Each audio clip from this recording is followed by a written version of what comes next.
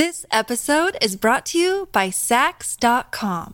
At Saks.com, it's easy to find your new vibe. Dive into the Western trend with gold cowboy boots from Staud, or go full 90s throwback with platforms from Prada. You can shop for everything on your agenda, whether it's a breezy Zimmermann dress for a garden party or a bright Chloe blazer for brunch. Find inspiration for your new vibe every day at Saks.com.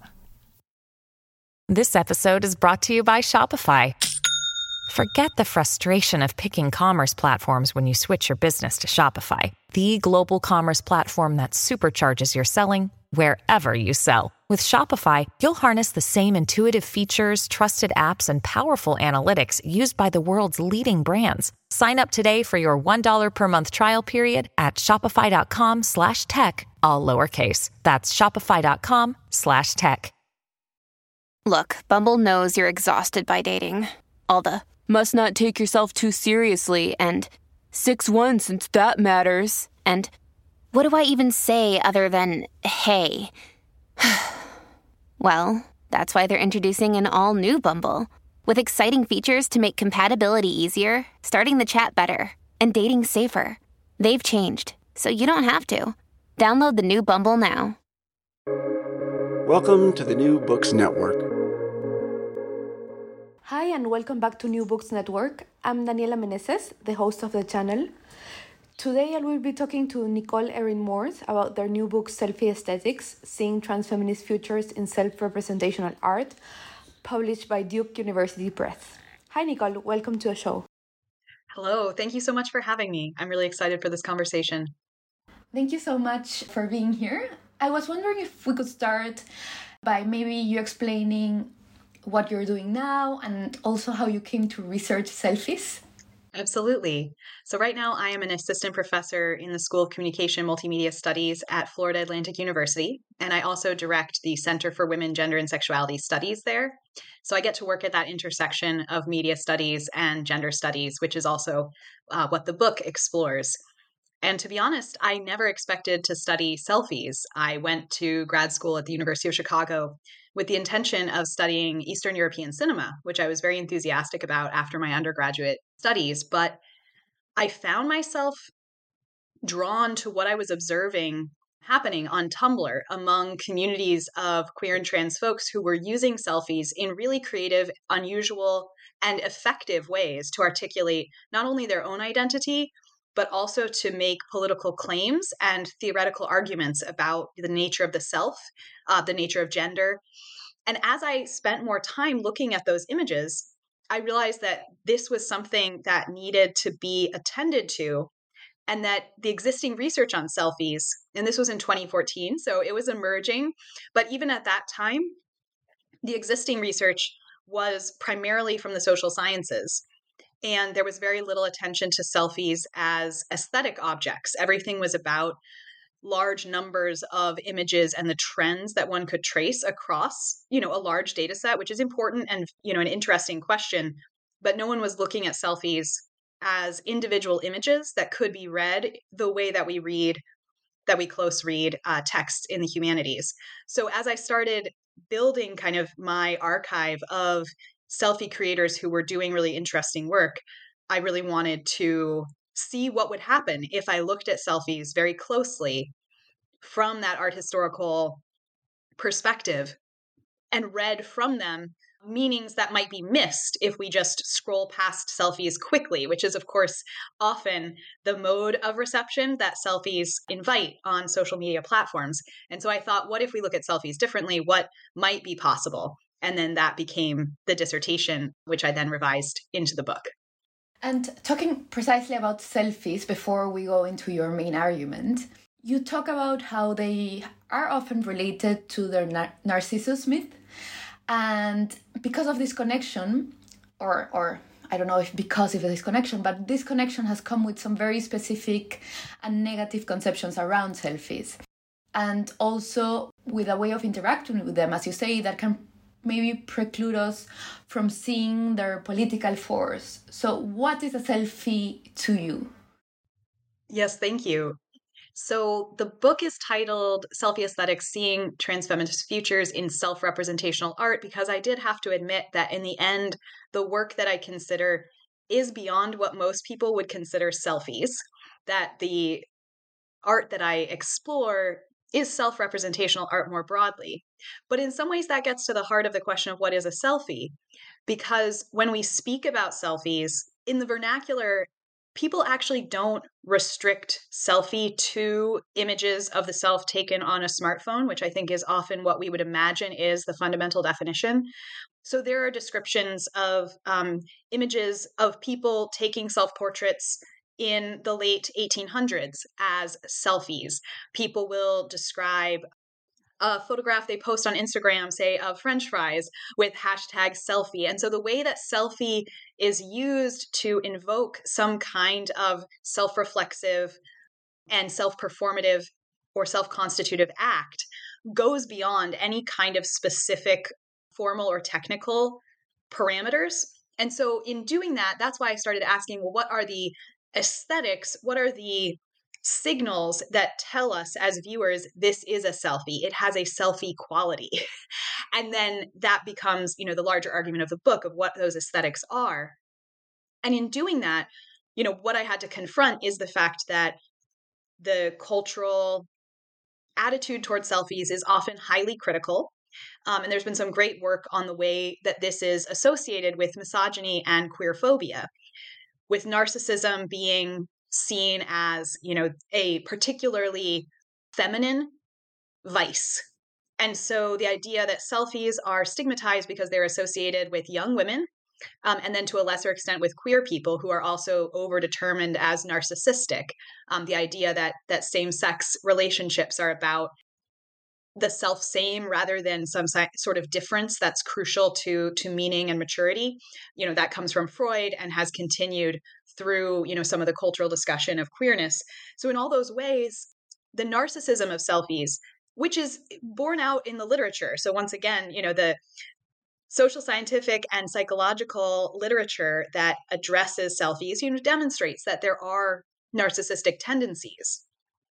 But as a humanist, I'm convinced that our interaction with cultural objects, need not be determined by those kinds of broad trends. And so while that is absolutely present in selfies, I wanted to complicate it and explore more deeply, what could be possible if we bracketed narcissism and looked at other forms of relationality that emerge from selfies. And then the other reason that narcissism became really important for me in examining the work that I was looking at is because most of the work is by trans feminine artists. And trans feminine people, trans women, and other people who are assigned male at birth and who transition across, or away from their sex assigned at birth, have long been stigmatized through this particular medical diagnosis, autogynephilia, which has been used particularly for queer trans women to say that they don't exist, that lesbian trans women don't exist, that they are merely sexual fetishists who are obsessed with themselves. And autogynephilia is no longer really regarded as a legitimate diagnosis in most psychological practices, but the stigma of it is very much attached to queer trans femininity, and particularly to selfie practices, which many trans women and trans men and genderqueer people, find to be a very useful mode of self-constitution and self-imagination. So I was looking at the way that this practice of, envisioning the self becomes stigmatized through misogyny, transmisogyny, and queerphobia. And it felt really important to interrogate not whether or not there are elements of narcissism in selfie culture, which again, there absolutely are, but what does it mean to not just take that as a given, but explore how could we move beyond it? And then in doing that, what I was recognizing is that this face-to-face relationship of seeing the other, of seeking out the face of another, of feeling reflected by the image, those aspects of interacting with self-representational art are very valuable in selfie practices and also shape self-portraiture more broadly. And that kind of intersubjectivity is also present in the midst of, what might be more narcissistic practices.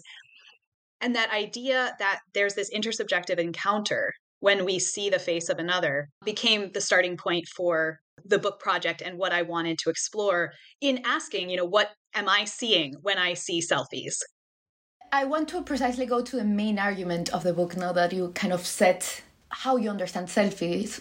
I want to quote you. You say, formal strategies common within selfies and self-representational art, what I call selfie aesthetics, provide a foundation for politically committed interpretations that contribute to our ability to imagine and work towards trans-feminist futures. So I hope to have gotten it right, and this is kind of like the kernel of the text. I wonder if you could explain a bit more this main argument, but also how you're understanding the term transfeminism and how you're using it throughout the text. Yes, indeed. That is the main argument. Thank you so much. And when I make that claim, what I want to ask, my readers or interlocutors to do, and what I have been asking myself to do, is to take the skills that I have as someone who, does a lot of textual analysis of images and look at the kinds of formal strategies that are very common in selfies and that challenge us to think about the images complexly, and see how those formal strategies can enable us as viewers to kind of collaborate with the creator of the selfie toward shared political ends. And so in that way, the act of seeing a selfie is about both honoring and responding to the creator's intentions, and also potentially pushing beyond what the creator intended in dialogue and in cooperation with them. Obviously, of course, it is also possible to read an image against the grain and to read it against, what the creator's intentions might have been. But in this case, what I was really interested in is tracing how the works that I study in the book are envisioning transfeminist futures. And I'll get to transfeminism in just a moment. And then I wanted to argue that in many cases, the works don't do that on their own, because these are selfies. Many of these images were created quickly for a kind of ephemeral distribution that were not necessarily intended to be dwelt with. And so there's a sort of perversity in the amount of time that I have spent with these images that might have been seen as almost disposable, certainly ephemeral, in many cases by their creators. And even some of the fine art that I study, for example, Zachary Drucker and Rhys Ernst's relationship series, was not created to be a gallery installation. It was just a collection of personal photographs that then kind of emerged into a public space, similar to Claude Cahun and Marcel Moore's photographic collaboration from, a century ago. These images that were not intended to be art, but then can be received as such, and can be received as such as part of a public discourse about being and becoming. So then the question is, what kinds of ideas about being and becoming are these images proposing, and how can the viewer participate in creating that meaning, by paying attention to formal strategies? And there are, of course, many, many formal strategies, but there were 4 in particular that I decided to look at in the book. But before getting to that, I'll just take a moment to talk about transfeminism and transfeminist futures. For me, I follow scholars like Emi Koyama and Susan Stryker, who describe transfeminism as, one of many modes of feminism. And we have so many, and they have so many different claims on our politics, on our love, on our emotional and affective experience. And transfeminism, at its best, not only centers the experiences of trans women and the political needs of trans women, but centers all those whose liberation depends upon the liberation of trans women, which is Koyama's phrase. And so in that way, transfeminism can be seen as a mode of feminism that is about challenging misogyny, challenging prison and policing that is particularly oppressive to people who violate gendered norms. It brings together people who are caught up in state systems of binary surveillance and discipline in many different ways. And so in that way, transfeminism for me is about who I am allied with rather than who I am. And as a genderqueer person who was assigned female at birth, that's been an important process for me of thinking through what does it mean to call myself a transfeminist. And I would say that transfeminism is a political position available to anyone, particularly in this project where I am centering trans women and trans feminine artists, but I myself am not trans feminine. That has been a question I've gotten frequently. Why don't I look at photography by trans men in this book? Why am I not looking at people who are more like me? And that, for me, has been a really important question to think with. I want to ask you also about the formal strategies you mentioned, but before I go into that and into like the main strategies you identify, I wanted to ask you to talk a little bit more about the method you use. You already mentioned that you do form analysis, but maybe you can talk us through some of the works of art or selfies you chose, and also the political implications of making a book about selfies. As you said, selfies that were created maybe as disposable, but giving them the time and the space, right, in your book. Thank you. So the method is close formal analysis, which is a method that I have found is, for me, the most meaningful way to engage with cultural objects. And I have found that despite the criticism that it receives often of being apolitical, formal analysis and form itself, in my opinion, are profoundly political because they give shape to ideas and experience. And so while I think they can be used in a way that pretends to be apolitical, any claim of being apolitical is in some ways the most political claim of all. And so in my practice, what I'm looking at is how can I read form in ways that put me in dialogue with the work, that allow me to treat the work as generating its own form of theory. So rather than applying theory to the work, taking a theoretical concept and seeing if the work illustrates it, my question is, how does this work, through its form, through the way it's constructed, through the way that it puts together meaning, contribute to our theoretical understanding? And so in looking at selfies, one example is the first selfie in the relationship series by Drucker and Ernst. And it's an image that was the first image that the couple took of themselves. It's a bathroom selfie. It's like a selfie taken in a mirror, which is, of course, a very common subgenre of selfies. And it's taken with this cheap digital camera, not with a cell phone, but it's very much, we can see that it's a selfie. The couple are sort of embracing, and Zachary Drucker is holding the camera in her hand, but because it's a very low resolution image, there's a great deal of motion blur. And so at points, it's actually impossible to tell where the skin of one member of the couple ends and the other begins. Their bodies blur into each other. There's streaks of silver from the camera that kind of bleed through Drucker's hand. And this sense of motion and mobility kind of paused, captured in the snapshot, the couple kind of blurring together with the technology that allows them to envision their relationship. All of these things speak to our current conditions as people who are becoming ourselves through our relationships to these technologies. And in that way, by taking the time to look at this image and see the way that form, such as the relationship of the figures in the frame, the quality of color and shape and line, produced by chance by the motion blur, but then preserved by the fact that the artists chose to keep this photo and then eventually chose to exhibit it at the Whitney. All of those elements compose a set of ideas about what it means to relate to one another through the technology of a camera, and then to relate to an audience as well through that technology.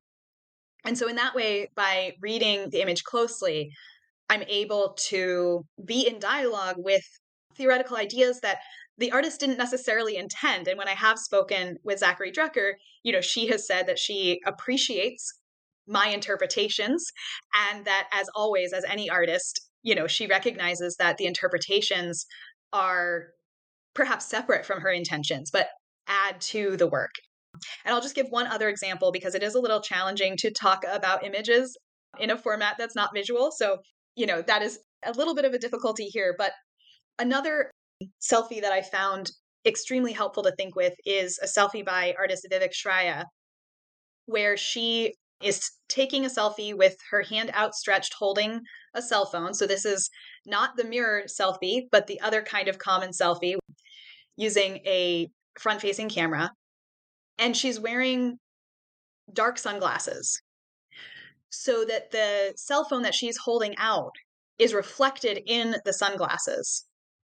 And what this produces, especially as you kind of zoom into the image, which is not something that one would typically do with a selfie, but that you do if you're spending time reading selfies closely, you're able to see the reflection of the cell phone in the sunglasses and this circuit of reflections that we as the viewer are kind of invited into, but also excluded from. It's very much, similar to Las Meninas or, many other classic works of art that provide a position for the viewer that is simultaneously present and absent, where we are invited into the image and then also excluded from it. And by doing that and thinking about that, I find myself in this circuit of reflections, both kind of reflected by and reflecting Shraya, and also looking for myself in the image and then realizing that the location that I feel like I physically occupy is actually substituted by the phone, which of course is a technology of communication that connects us as humans. So once again, this kind of intersubjective relationship emerges. And I think that particular image could be seen as this narcissistic experience of solipsistic closure, but that in fact, it opens up to the viewer. And by looking closely at those relationships, the aspects of framing and structure within the formal relations of the image, then these new ideas emerge about how we relate to each other and how we relate to technology. I'm going to ask you for a bit more examples, precisely because I want to go with detail into the formal strategies you identify. I think it's very useful when you describe images because, as you say, without looking at them, it's difficult, but hearing you talk about them, we can imagine them. So one of these formal strategies you identify is doubling. Could you talk a bit more about what doubling is and what it can do to our understandings of both selfhood and transness? Absolutely. So doubling is one of the most evident structures, formal structures within self-portraiture in general, and selfies, of course, being a subset of self-portraiture. They participate in that as well. And so one of the first places I looked was in the literature on self-portraiture, where scholars have identified that for centuries, artists have been creating these works that are open to the viewer. So Michael Fried talks about the hand that disappears beyond the frame. That's the artist's hand painting the portrait, say in a classic Rembrandt.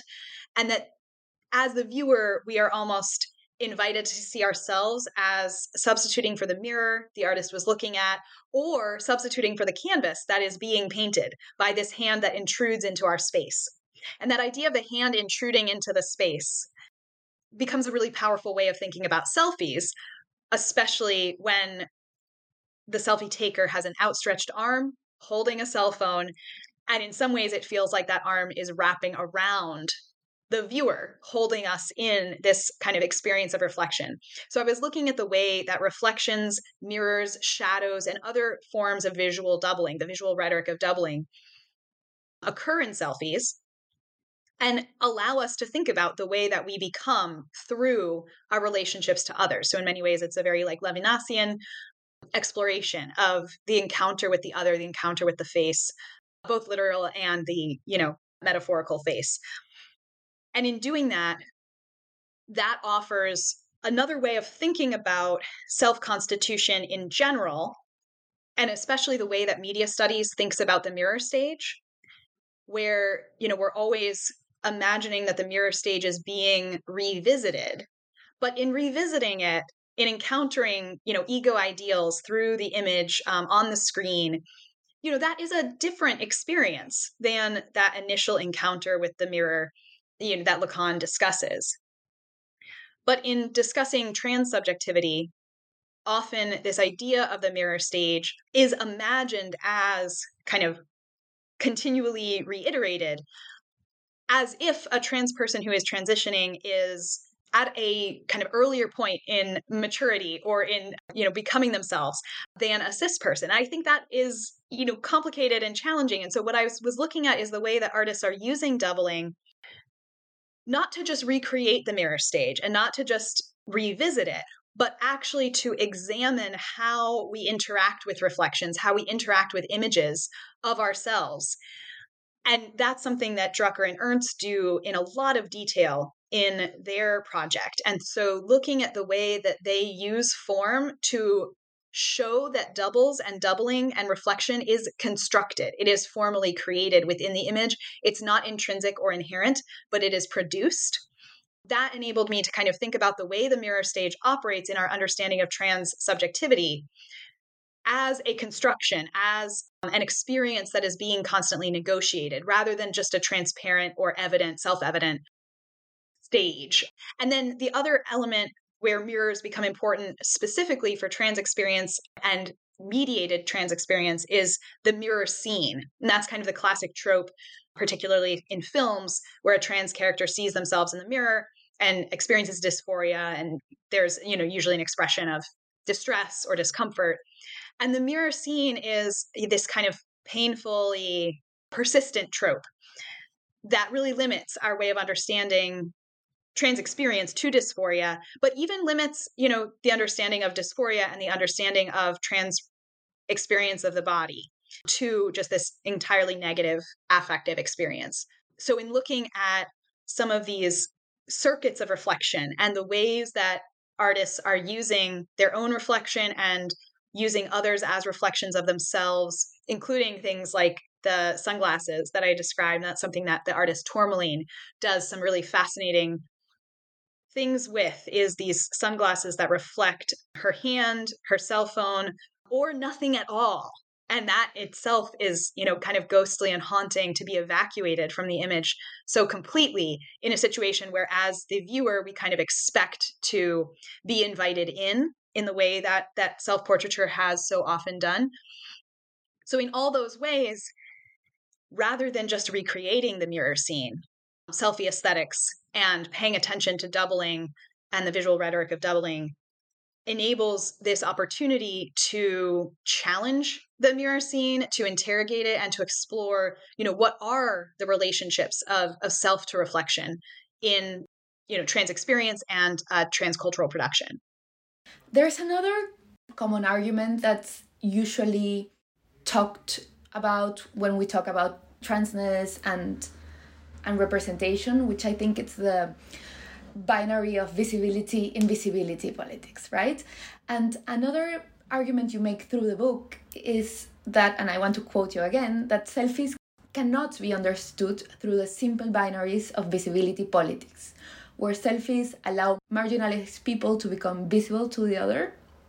Instead, these selves unfold unpredictably, you say, as the present opportunities for resistance that go beyond reiterating or resignifying hegemonic norms. That's the end of the quote, but you also argue there that maybe instead of talking in terms of visibility, we could be asking if selfie aesthetics nurture what you refer to as trans conspiracy. That idea of trans conspiracy comes from Kay Gossett's work, and specifically from a Facebook post that they created. And one of the things I love about working with selfies with a form that is, seen as not serious enough is also the opportunity to work with theory that is emerging in modes that are quote unquote not serious enough. And I was delighted to find that in Marquise Bay's Black Trans Feminism, they also quote this Facebook post that Kay Gossett shared a few years ago. I think it was in 2017. But this idea that Gossett puts forth is that rather than visibility politics, we want to pay attention to trans conspiracy, trans as on the run from gender. And that is responding to the way that visibility has been mobilized ever since 2014 and the trans tipping point when Laverne Cox was on the cover of Time, as this strategy that kind of guarantees inclusion and acceptance, and is a very ahistorical way of understanding trans visibility, because in fact, trans people have kind of continuously become visible and entered into mainstream awareness only to face enormous backlash. So of course, Christine Jorgensen in the 1950s, in the 1980s, there was again a kind of wave of trans visibility that was then faced with a wave of violent backlash. And that's what we are also seeing today, particularly, in this moment where trans people and quote unquote gender ideology is being targeted, across the globe by these right-wing politicians as such a serious threat. And it does feel like it's a response to visibility. And then on the more kind of quotidian or ordinary individual level, trans people who are visibly trans experience, much higher levels of interpersonal violence. And so this idea that visibility is a good in and of itself is something that I wanted to trouble, particularly because selfies were imagined, especially in kind of the mid-2010s, as this technology that was going to revolutionize the experience of marginalized people. Suddenly, marginalized people would be able to represent themselves, would be able to become visible, and then would get accepted by society. And this is the kind of excitement that we see over and over with new technology, VHS, or even earlier, 16 millimeter cameras. If representational technology becomes cheaper and more accessible, we imagine that will produce visibility, which will produce inclusion. And all too often, that is not the case. And so rather than looking at selfies as this idea of becoming visible, particularly since many of the artists whose work I follow had a conflicted relationship to visibility and were not necessarily enthusiastic about visibility, I wanted to see, well, given that they are engaging in a practice that is on some level at least about visuality, if not about visibility, how are they using it to explore visibility? And that's where I ended up exploring two ideas that are interrelated and I think are important for selfie aesthetics, and that's improvisation and seriality. So the idea that rather than this becoming visible or being invisible, there is a improvisatory, a spontaneity to selfie production that means that selfies are responsive to particular moments and that they are responsive and engaged with not just this broad context of visible or invisible, but more nuanced and local considerations. And then selfies are received not only as one image where someone is, again, either visible or not visible, but rather as a part of series. And those series can be intended by the creator, such as, again, the Relationship series or Vivek Shraya's Trauma Clown, which I've written about separately. Or these series emerge based on the way that we make associations as viewers between images. So, I talked about bathroom selfies. This is something that people comment on as a subgenre. You can recognize it. It's the person taking a photo in a mirror of a bathroom, often a public restroom. And so there's all of this kind of like specific framing background that shapes the way that we see these images that people take in that particular context with the reflection in the mirror. And then there's, selfies that people take when they're at a cool location. And most of the selfies that I consider are not that type of selfie, but that is a, enormous subgenre of selfies that say, I was here. And so by looking at selfies as serial productions rather than individual objects, it becomes possible to see the selfie as interacting with visibility in more complex ways and questioning the use of visibility and also exploring its ambiguities and ambivalences. And so for that aspect of the book, I looked particularly at work by Alok Vaid-Menon, who's a designer and activist who takes a lot of selfies and often accompanies those selfies with captions that interrogate the rhetoric of the image. And so the image might be seeming to produce a kind of transparent visibility for Vaidmenon and especially for their genderqueer identity. But then the caption asks the viewer to pause and look more carefully. So in one series that I look at, Vaidmenon, who's South Asian, wears a blonde wig and has this tension between the blondness of the wig, which is very long, very hyper feminine, and then the dark hair of their own body, which seems to be signaling both kind of their authentic racial identity as well as being in conflict with the gender identity that people might expect them to be performing. And this is part of a larger project of Vaidmenon's where they challenge the way that we associate body hair with femininity. I mean, body hair with masculinity. So femininity is signified by the absence of body hair, which is, of course, a very racialized and very white standard of beauty. And so in all these ways, all of that emerges through the seriality of selfies, the fact that there's one image after another that continue exploring, this particular aspect of Vaidmenon's embodiment. And with Kay Gossett, I look at the way that they intersperse images of themselves and their body, which we would assume to be the subject of a selfie, the face, the shoulders, a kind of headshot framing, with images of their hand holding objects of nourishment from classical theory to more contemporary and radical theoretical and political texts to flowers, cake, etc. And so this idea that what we're seeing is a series of images that slowly kind of accumulate meaning rather than an either or of kind of a binary. And so between that improvisatory aesthetics and serial aesthetics, what I hoped to explore is not just the way that selfies deal with visibility, but also the way they can be understood in dialogue with theories of gender performativity, which, in Butler's original is a deeply complex and nuanced account of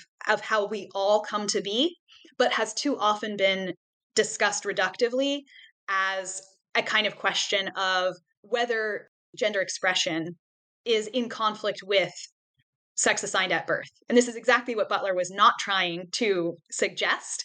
But because of that reductive version, gender performativity is often regarded as something that is understood, as a kind of either or. Either you're challenging gender norms or you're not. And it's much more iterative. It's much more complex than that. It's much more emerging through series, through improvisation, through kind of development and modulation and improvisation upon the norms and with the norms. So through seriality and improvisation, I make an argument about gender performativity and how gender performativity operates in selfies that goes beyond what people often describe, where the point is to just see moments of disjunction between what we assume to be the sex assigned at birth and gender expression. And the final, This episode is brought to you by Sax.com. At Sax.com, it's easy to find your new vibe. Dive into the Western trend with gold cowboy boots from Stott, or go full 90s throwback with platforms from Prada. You can shop for everything on your agenda, whether it's a breezy Zimmermann dress for a garden party or a bright Chloe blazer for brunch. Find inspiration for your new vibe every day at Sax.com. No. I think it's really important that you go through these arguments, because I think this, for me, at least, it was one of the most challenging parts of the book when you talk about performativity. And I think this relates to the fact that Butler is very challenging. So if you can go into detail about that, please feel free. With gender performativity, one of the major questions I wanted to explore is the way that gender performativity has become very challenging within queer and trans communities because of the way that it's often understood as agential. And I don't think that's what Butler means to say, but in their original discussion of gender performativity, they're talking about drag performances, which are agential experiences. And others, from Key Namaste to Jay Prosser, have talked about the fact that, by highlighting performance, Butler's work inadvertently blurs the lines between a performance, which is an intentional act, and a performative, which is not necessarily fully agential, fully conscious, fully intentional. It's caught up in subconscious, unconscious cultural scripts and other kinds of social constructions that we are constantly, in dialogue with in ways that a performance is not. And so this idea, that gender performatives become overdetermined as gender performances has made it very difficult for people to see Butler's real insight, which is that we are all iteratively producing our gender all the time. And instead it spectacularizes trans people as this kind of model or, example that then doesn't allow trans people to just live and also doesn't ask cis people to look and understand themselves as part of this process of gendering and gendered being. And then in all those ways, there's also a racialized component of it because gender is racialized and race is gendered.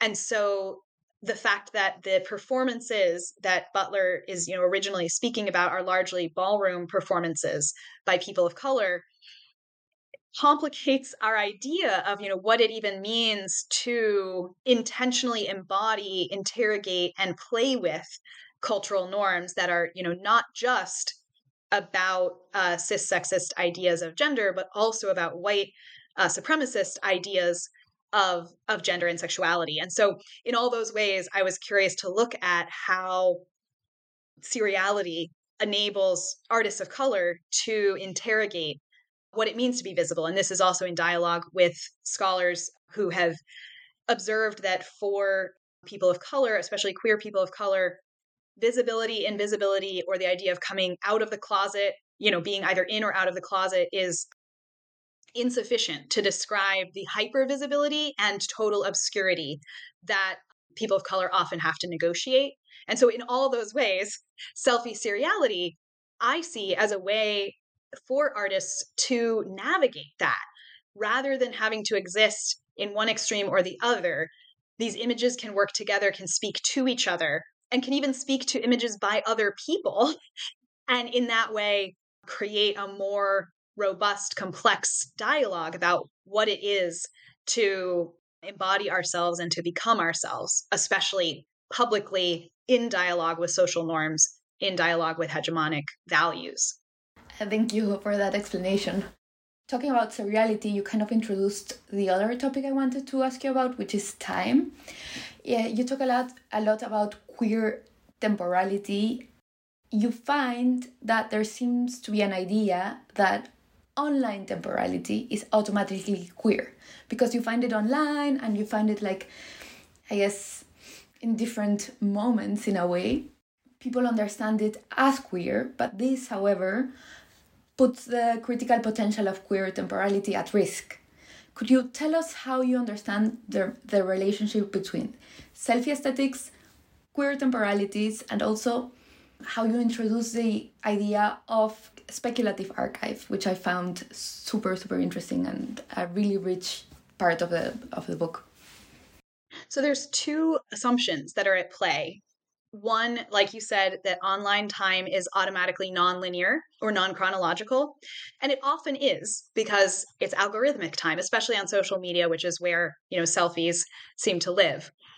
And then the other assumption is that nonlinear time is either automatically queer or automatically radical, which sometimes is collapsed, the idea that queer is radical or radical is queer.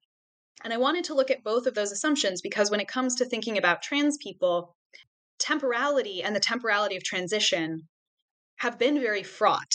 And the idea that trans people are embodying some sort of chrononormativity by transitioning from one place to another has been leveled as a critique by some queer folks or queer theorists who would like to see a kind of radical critique of chrononormativity or the ways that time is supposed to operate in a normative way.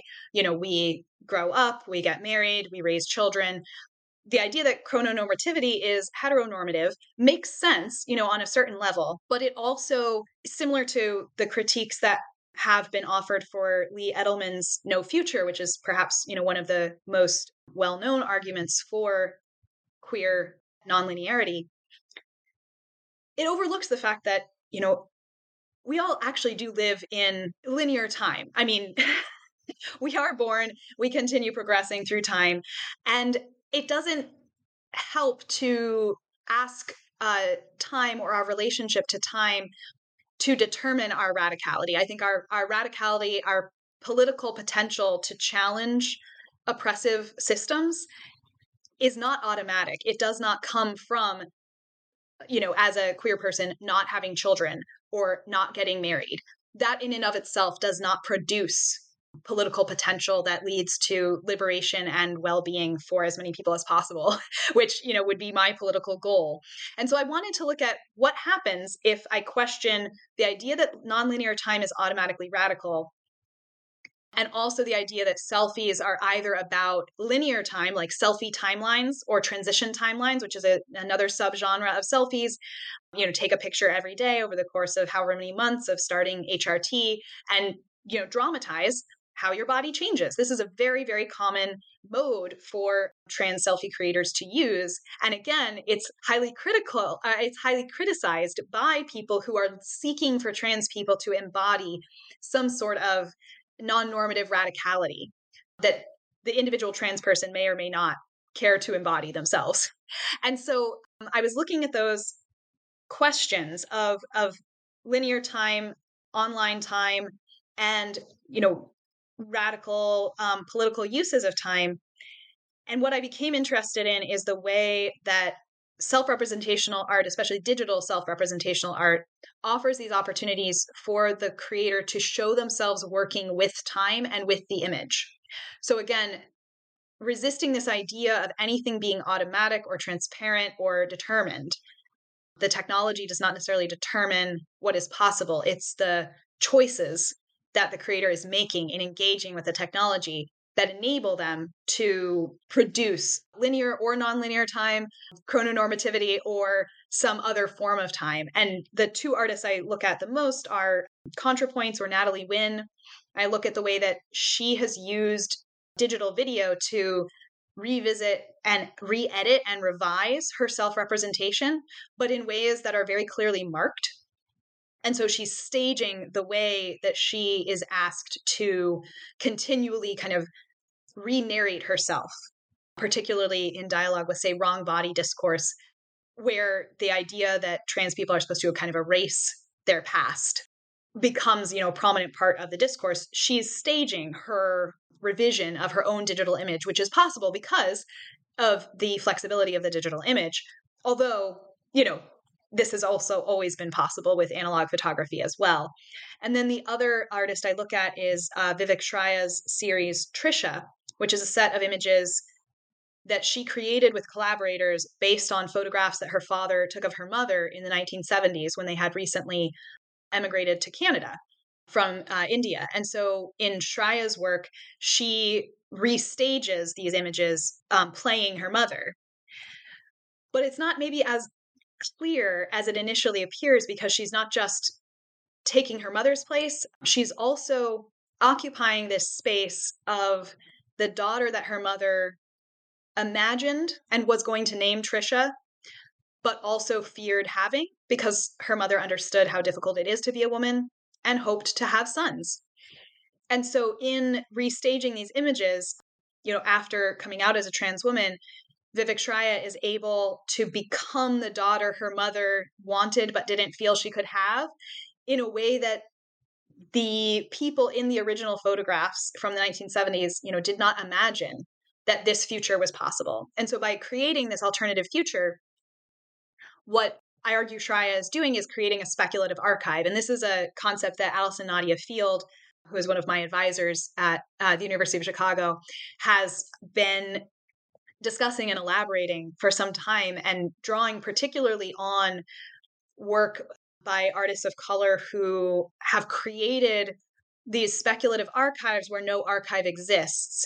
to make visible, to make evident what we know did exist, but which was not preserved because the politics of, preservation are such that, the images that could have existed either were not preserved or perhaps those images never came to be because of economic, racial, gendered oppression.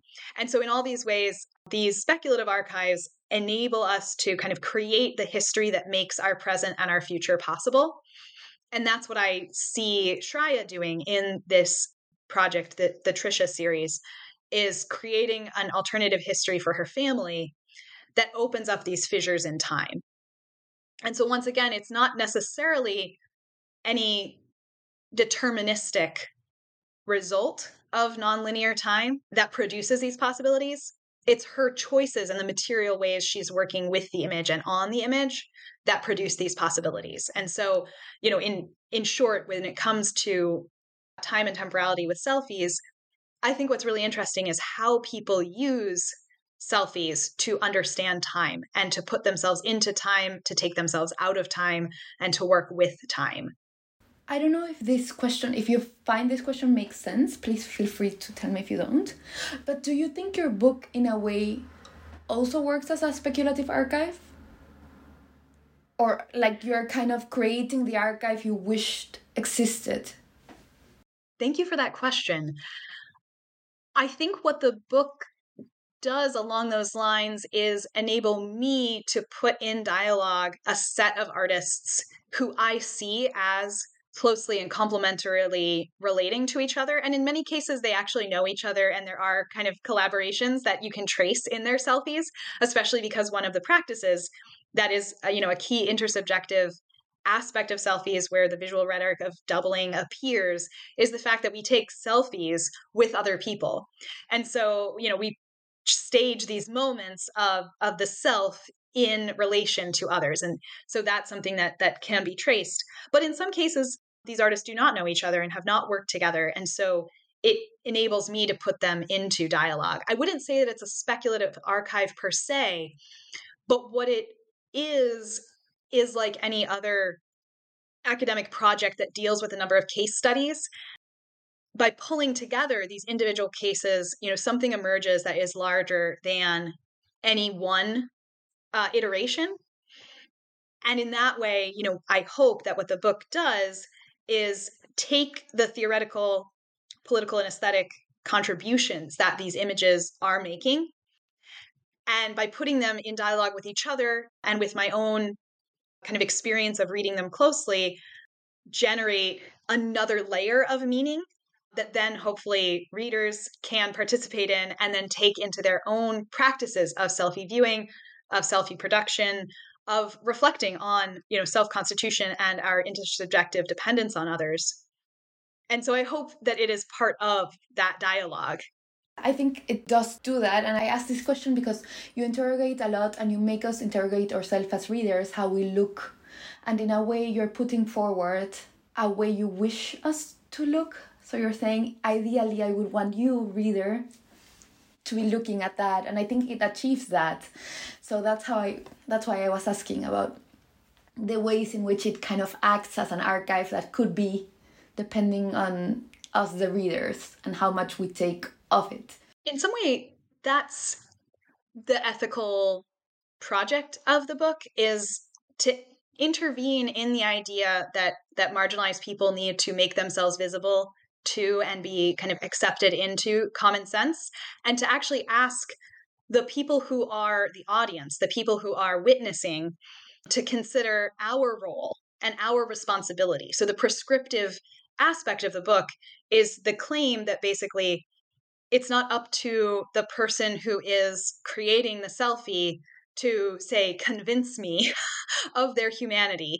Again, to talk about the way that selfies and marginalized populations are often understood, that they're supposed to humanize, they're supposed to persuade the audience of the humanity of the subject. I wanted to flip the responsibility, the ethical responsibility, and ask, what does it mean to look? What does it mean to see? And this is the larger project, I think, of my next research, is to consider in other ways, what it means to be a spectator, to be an audience member, and to bring our political commitments, as well as our own experiences to that position, rather than seeing the audience or the spectator as a blank slate that the creator is trying to affect or impact or manipulate. To ask, what are we doing when we are seeing art, cultural production, etc. I wanted to end by asking about your future projects, but before that, you also mentioned some of the ethical issues about seeing, but you also address in the book the ethical issues that arise when you are researching the work of trans people of color, especially you don't identify as a person of color, right? That's correct. Yes, I'm a white, Jewish, genderqueer person. So yes, the question of positionality has been a really important question for me to grapple with. And there's 3 different ways that I think about this. One, on just a very basic level, I think it's important and critical for everyone within the academy to recognize that every form of cultural production is valuable for us all to study. That it is important for white people to study Black film, for example, that it is important for straight people to study queer performance, that the idea that something that comes from a marginalized population should only be studied by people from that particular population suggests that those works do not have critical, valuable relevance for all of us. And I think that's, absolutely wrong.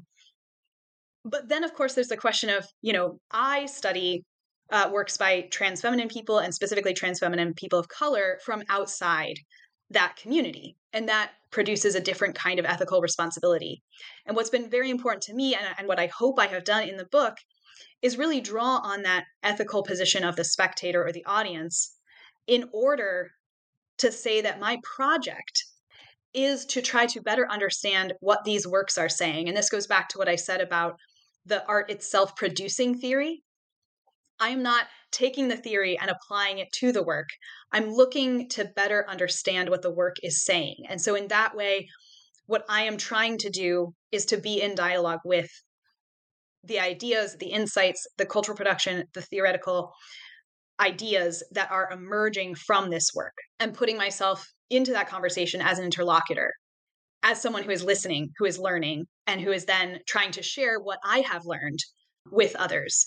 And I think that position is a position that perhaps, all scholars should take, a certain humility toward our object of study, because it always has more to teach us in some ways than we could ever express. The struggle of writing is trying to convey, all that is possible and potential in what we are researching. But in particular, in a situation like this, it felt imperative that I stay aware that I am learning from, rather than kind of declaring the truth of these works that I want to study. And then I think the final piece for me that was fascinating was the number of times people assumed that I should be writing about Judaism. I don't study Judaism at all. It is not an aspect of my research. That I should be writing about transmasculine people because I'm assigned female at birth. And this assumption that people must do, quote unquote, me search is something that I really want to challenge, because I think the assumption then becomes not just that work by marginalized populations, by people who have been oppressed or minoritized, can only be studied by those people, but also that if you do in some way belong to any kind of marginalized or minoritized group, anyone besides white cis men who have a particular kind of class relation and other forms of power, they are the people who could study anything, and the rest of us have to only study ourselves. And I disagree. I think we have an obligation to be in dialogue with as much of the rich cultural production that exists as possible, rather than limiting ourselves only to engaging with work that seems to be, quote unquote, appropriate. And that is not to in any way dismiss the incredible value of studying work that comes from a culture, a population, an experience that is similar to one's own. And in some ways, for me, as someone who is disidentifying with the position of woman, but feels that feminism is absolutely vital, this work has been a very powerful way for me to understand femininity in new ways. And so in that way, it has also spoken to me personally, while simultaneously being a project of learning from the artists whose work I study. Thank you for that answer. It was a really interesting answer, and also I can relate to it in some ways, being a Latin American and Peruvian person. But before I end, and before, I'm sorry for taking so much of your time, but one final question. You mentioned already kind of what you're working on now. I don't know if you want to give a bit more detail, maybe. Are you also working with pictures now? Is it also in the realms of selfies? So I've moved away from selfies proper. I really enjoyed that work, but I am finding that I want to look at other questions. And right now, the questions that are really preoccupying my mind are questions about the way that visibility and mediation operate in dialogue with incarceration. So this is another situation where the idea that visibility enables the process of humanizing is often assumed to be the way that we will perhaps improve conditions for incarcerated people, especially queer and trans people who are incarcerated. And my struggle with that is that it defers liberation, it defers the process of addressing oppression until such time as the general population, the unincarcerated population, has had enough people become visible to them to feel called upon to grant humanity. And so my question for my next research project is, what are the ways that mediation, that art created by incarcerated people and circulated within networks of both incarcerated and their quote unquote free world allies, incarcerated people and their free world allies, how that work and that process of mediated exchange is producing forms of liberation, forms of harm reduction in this moment. So rather than this kind of deferral of liberation until the process of visibility has been achieved, I want to know, what is happening in moments where people who are incarcerated are using media to tell their stories and to interact with each other and the outside world beyond kind of this idea of petitioning to be allowed into the common sense of what we consider to be the human. So that's the next project, and it definitely grows out of the work that I did in this project, and once again deals with ephemeral work and with self-representational work, but much less digital work, more drawings and sketches, poetry, and other forms of self-expression. That's really interesting. I really hope to read about it. Thank you. And thank you so much for being here, for taking the time to talk to us. Thank you so much for this opportunity.